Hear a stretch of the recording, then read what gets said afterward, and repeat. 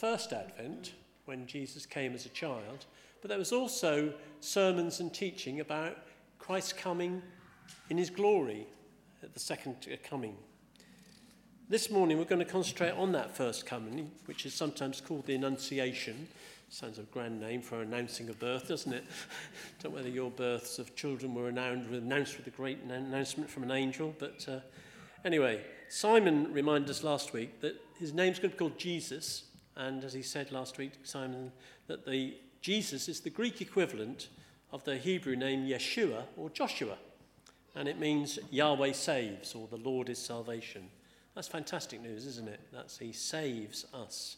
Jesus came to be our saviour, but not only ours. And we spent a little time last week thinking about how beautiful are the feet that bring good news. Yeah? And we're those feet, we're those people who can bring good news. And God's heart is that all should be saved. It says in 1 Timothy, this is good and pleases God our Saviour, who wants all people to be saved and to come to a knowledge of truth. For there is one God and one mediator between God and mankind, the man Christ Jesus, who gave himself as a ransom for all people. This has now been witnessed to at the proper time. Pause. I've forgotten to get the clicker.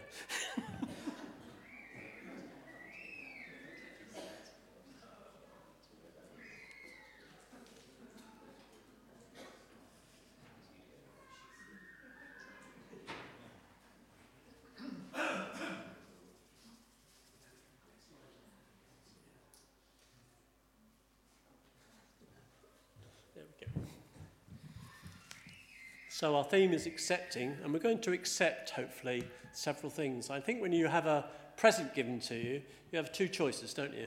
You either receive it and accept it, or no, I don't want that. Can't stand that.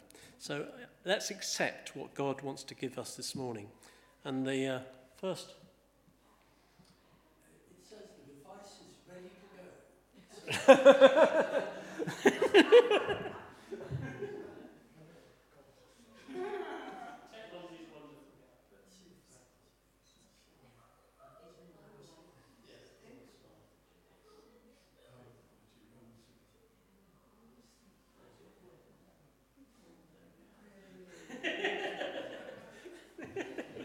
Right, try again. The first one is accept God's gift of grace. We sang and began the service with amazing grace. Isn't it amazing that God gives us his grace? One of the best things about Christmas is the gift of God's grace.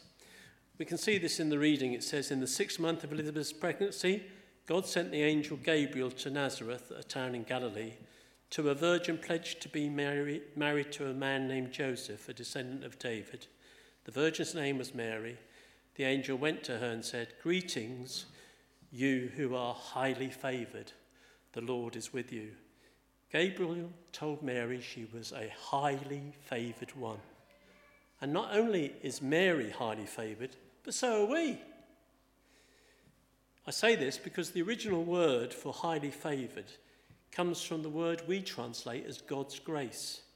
And this original word is only used one other time in the whole of the New Testament, and that's in Ephesians 1:6. And if you look in the King James Version of the Bible, it says at the end of their reading in Ephesians 1:6 that having predestined us to be adopted as sons by Jesus Christ to himself, according to the good pleasure of his will, to the praise of the glory of his grace, by which he has made us accepted in the beloved. We were greatly loved, and we are now accepted in the beloved, in Jesus. Christians, God's grace makes us accepted in the beloved. God's grace makes us accepted because we are in Christ. Being accepted by God is indescribably good, and it puts us in the same company as the Lord's highly favoured mother. But there is more grace for us in Mary's story, because in the next two verses it says, Mary was greatly troubled at his words and wondered what kind of greeting this might be. But the angel said to her, do not be afraid, Mary, you have found favour with God. When we read about Mary finding favour with God, we might think Mary had done something special. Do you think you have to do something special for God to find favour with him? The answer is no, because it's his grace that he pours out to us. There's not a lot of time for Mary to do much. She was probably a teenager, 14 or 15. And the word favour is a little different from the highly favoured, but it's still talking about God's grace. Mary did no great deeds to earn the blessing of being Lord's mother. Had she won any great battles? Did she have impressive degrees? No. Had she given away a lot of money? Probably not. Did she find the cure for some dreaded disease? She wasn't certainly one as a doctor. None of these things. She did nothing special to earn God's favour. There was nothing that Mary did to be born a woman. There was nothing she did to be a descendant of King David. And there was essential for the mother of the Messiah to be a descendant of King David. There was nothing because she was living in Nazareth. She didn't plan that particularly. It happened. And that was crucial because the prophet said that the Messiah would be called a Nazarene. All these qualifications that Mary had all came by the grace of Almighty God. God gives us far more than we deserve. He is full of grace towards us. There is nothing we can do to earn our salvation. We simply need to be prepared to accept the grace of God. Mary was surely a godly and special woman, but just like us, she was a sinner who needed a saviour. And Mary found the gift of the grace of God. Do not be afraid, Mary, for you have found favour with God. Second thing we need to accept this morning is accept God's peace. When she saw that angel, she was greatly troubled at his words and wondered what kind of greeting this might be. But the angel said, "Do not be afraid, Mary, you have found favour with God." Mary was greatly troubled. That means she was greatly disturbed, agitated, alarmed. Mary was troubled when she saw that angel. She was probably scared to death. Who wouldn't be? If an angel appeared on my right-hand side this morning, I would be panicking.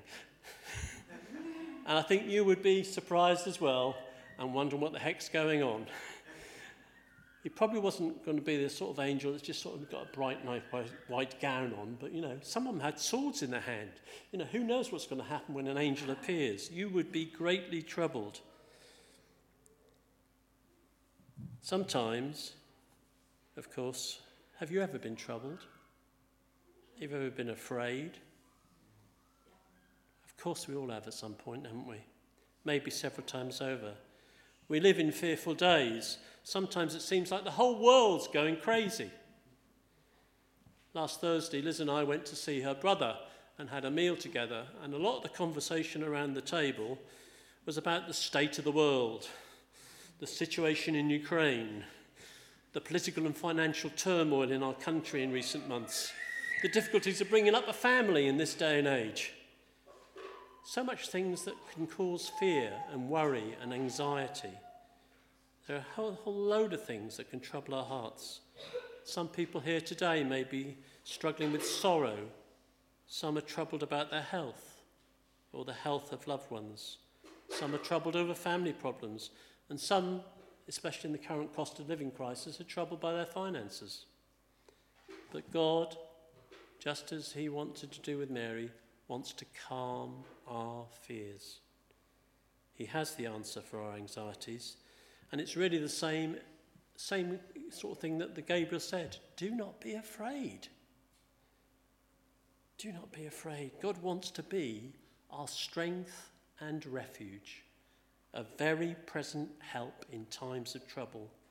Life will seem scary at times, but Jesus wants to calm our fears. And when we do get afraid, we need to pray like David prayed in Psalm 56. Whenever I am afraid, I will trust in you, David said. We will face situations that could cause us to fear, but God wants us to face them not on our own. Instead, he wants us to run into his arms and rely on his love and grace so that we can accept his peace. The third acceptance in this passage is accepting God's rule. When we come to see something here about God's kingdom, there are some vital things in these verses. You will conceive and give birth to a son, and you are to call him Jesus. He will be great and will be called the Son of the Most High. The Lord God will give him the throne of his father David, and he will reign over Jacob's descendants forever. His kingdom will never end. How will this be? Mary asked the angel. Since I am a virgin. The angel answered, the Holy Spirit will come on you, and the power of the Most High will overshadow you. So the Holy One to be born will be called the Son of God. God wants us to know about his kingdom. We can find quite a lot of truth about his kingdom in this passage.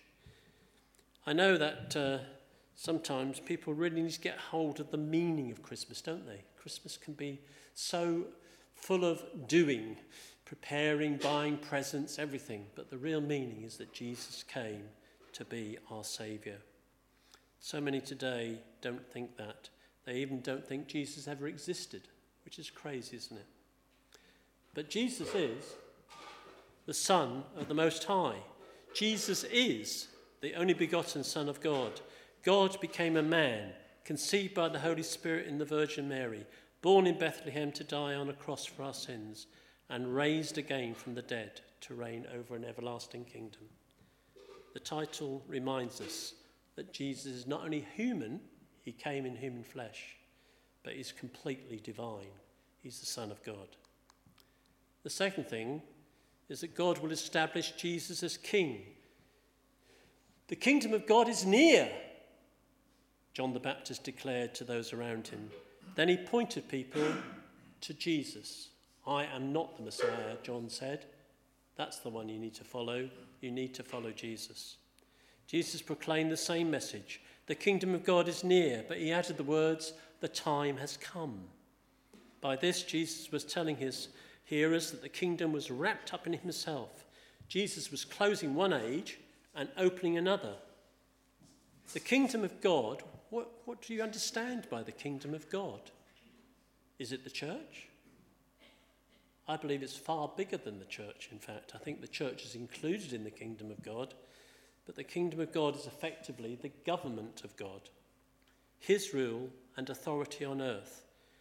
It can be perhaps summarised as the kingdom of God is God's will being expressed.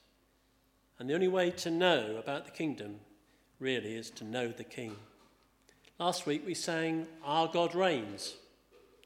One of the key ways that God reigns today is by being the king and ruler in our hearts.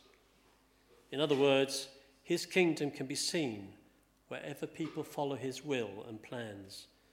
Sometimes a shop has a sign which reads, under new management. I believe that's happened a bit where Blesson and Soby have lived. They lived behind a shop that was one thing one day, and now it's under new management, and it's something else today. Yeah? So sometimes things are under new management, and that's what it means to be under the kingship of Jesus. That sign, under new management, should be outside our church. We're not in charge ourselves. We're not running a social club here. We are the church of God and part of the kingdom of God, and we're under new management. When we become Christians, we no longer rule our own lives. They belong to Jesus. He's our king, and we are his subjects. And the final, there was two more thoughts. The next thing is the kingdom will be an everlasting kingdom. It says in the scripture that the kingdom of God will have no end.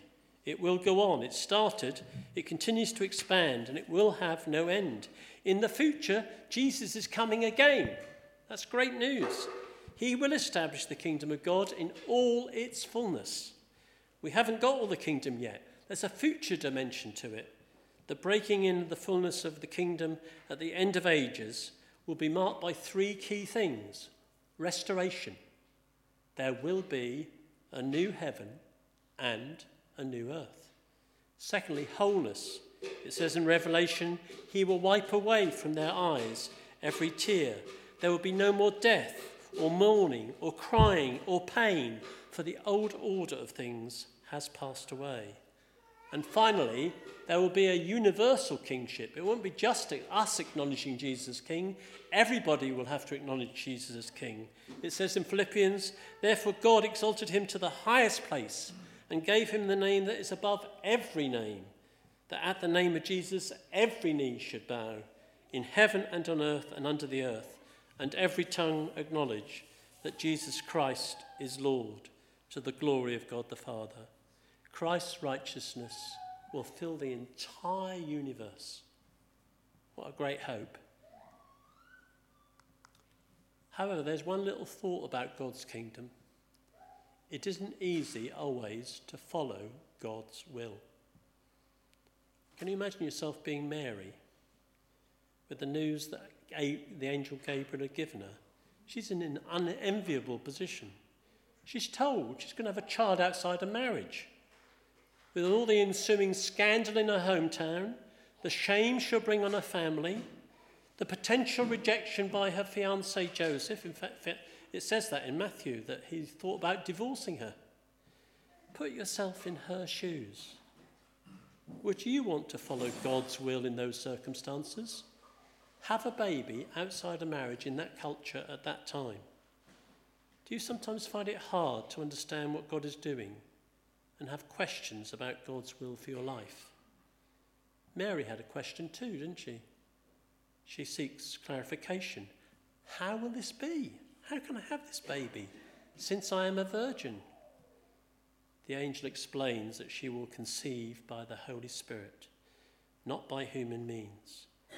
But Gabriel also goes on to give her another example. She reminds her cousin, who was going to have a baby as well, who Gabriel had visited 6 months earlier and told her that she was going to have a baby. The other thing we need to accept is God's power, and that really flows from that point. Can you see God's power at work in this story? Think of the story of Elizabeth, how Gabriel had visited her, and then he visits Mary. His power is at work. At Christmas, we see the miraculous power of God. Even Elizabeth, your relative, is going to have a child in her old age, and she who was said to be unable to conceive is in her 6th month.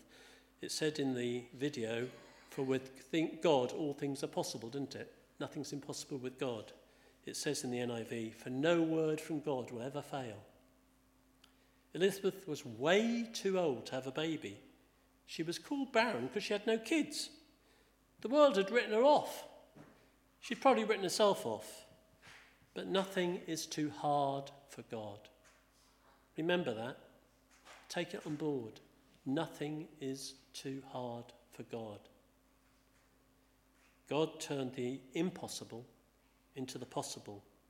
No word from God will ever fail. And so Elizabeth became the mother of John the Baptist.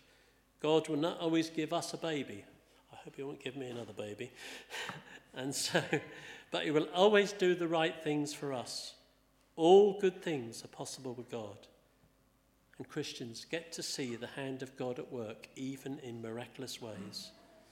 We can be sure that every day God answers prayers in amazing ways, because all good things are possible with God. And finally, we need to be like Mary right at the end of that story and accept God's will as a faithful servant. God wants every Christian to have a heart for service like Mary had in verse 38. She says to the angel Gabriel, I am the Lord's servant. May your word to me be fulfilled. Could Mary have said no? I have to believe that she could. I cannot conceive of God forcing someone to bear his child, can you? Mary didn't have to say yes, but she did say yes to God. Mary said yes, even though her whole world was going to be turned upside down. Mary said yes. She was blessed. Mary said yes. We are blessed. Mary said yes, I'll have the Saviour. And the whole world is blessed. How will you and I answer God when he comes to you with a word? When something jumps out at you from the scripture as you're reading the Word of God and it says, are you going to do this? How will you respond? The Lord had an extremely important assignment for Mary, but he's also got important things for us to do. God has some things for us to do that maybe no one else can do. How will you answer God? Thank God Mary said, yes, I am the Lord's servant. May your word to me be fulfilled. Mary submitted herself to be the servant of the Lord.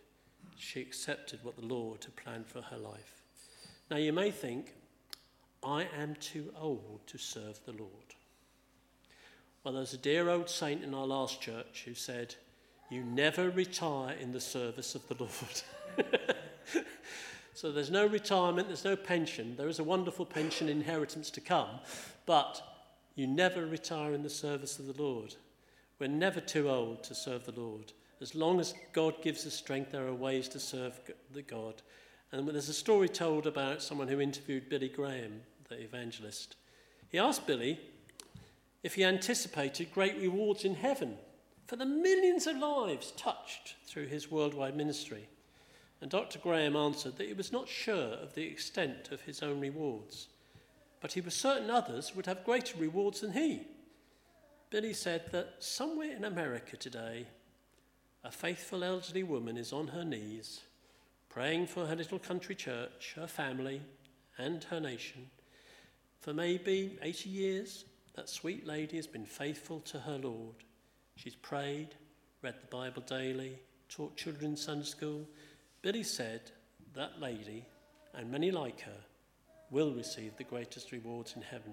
You see, said Billy, we are not called to be successful, we're called to be faithful servants. How will we answer God's call this morning? How will we respond to God's assignment for your life?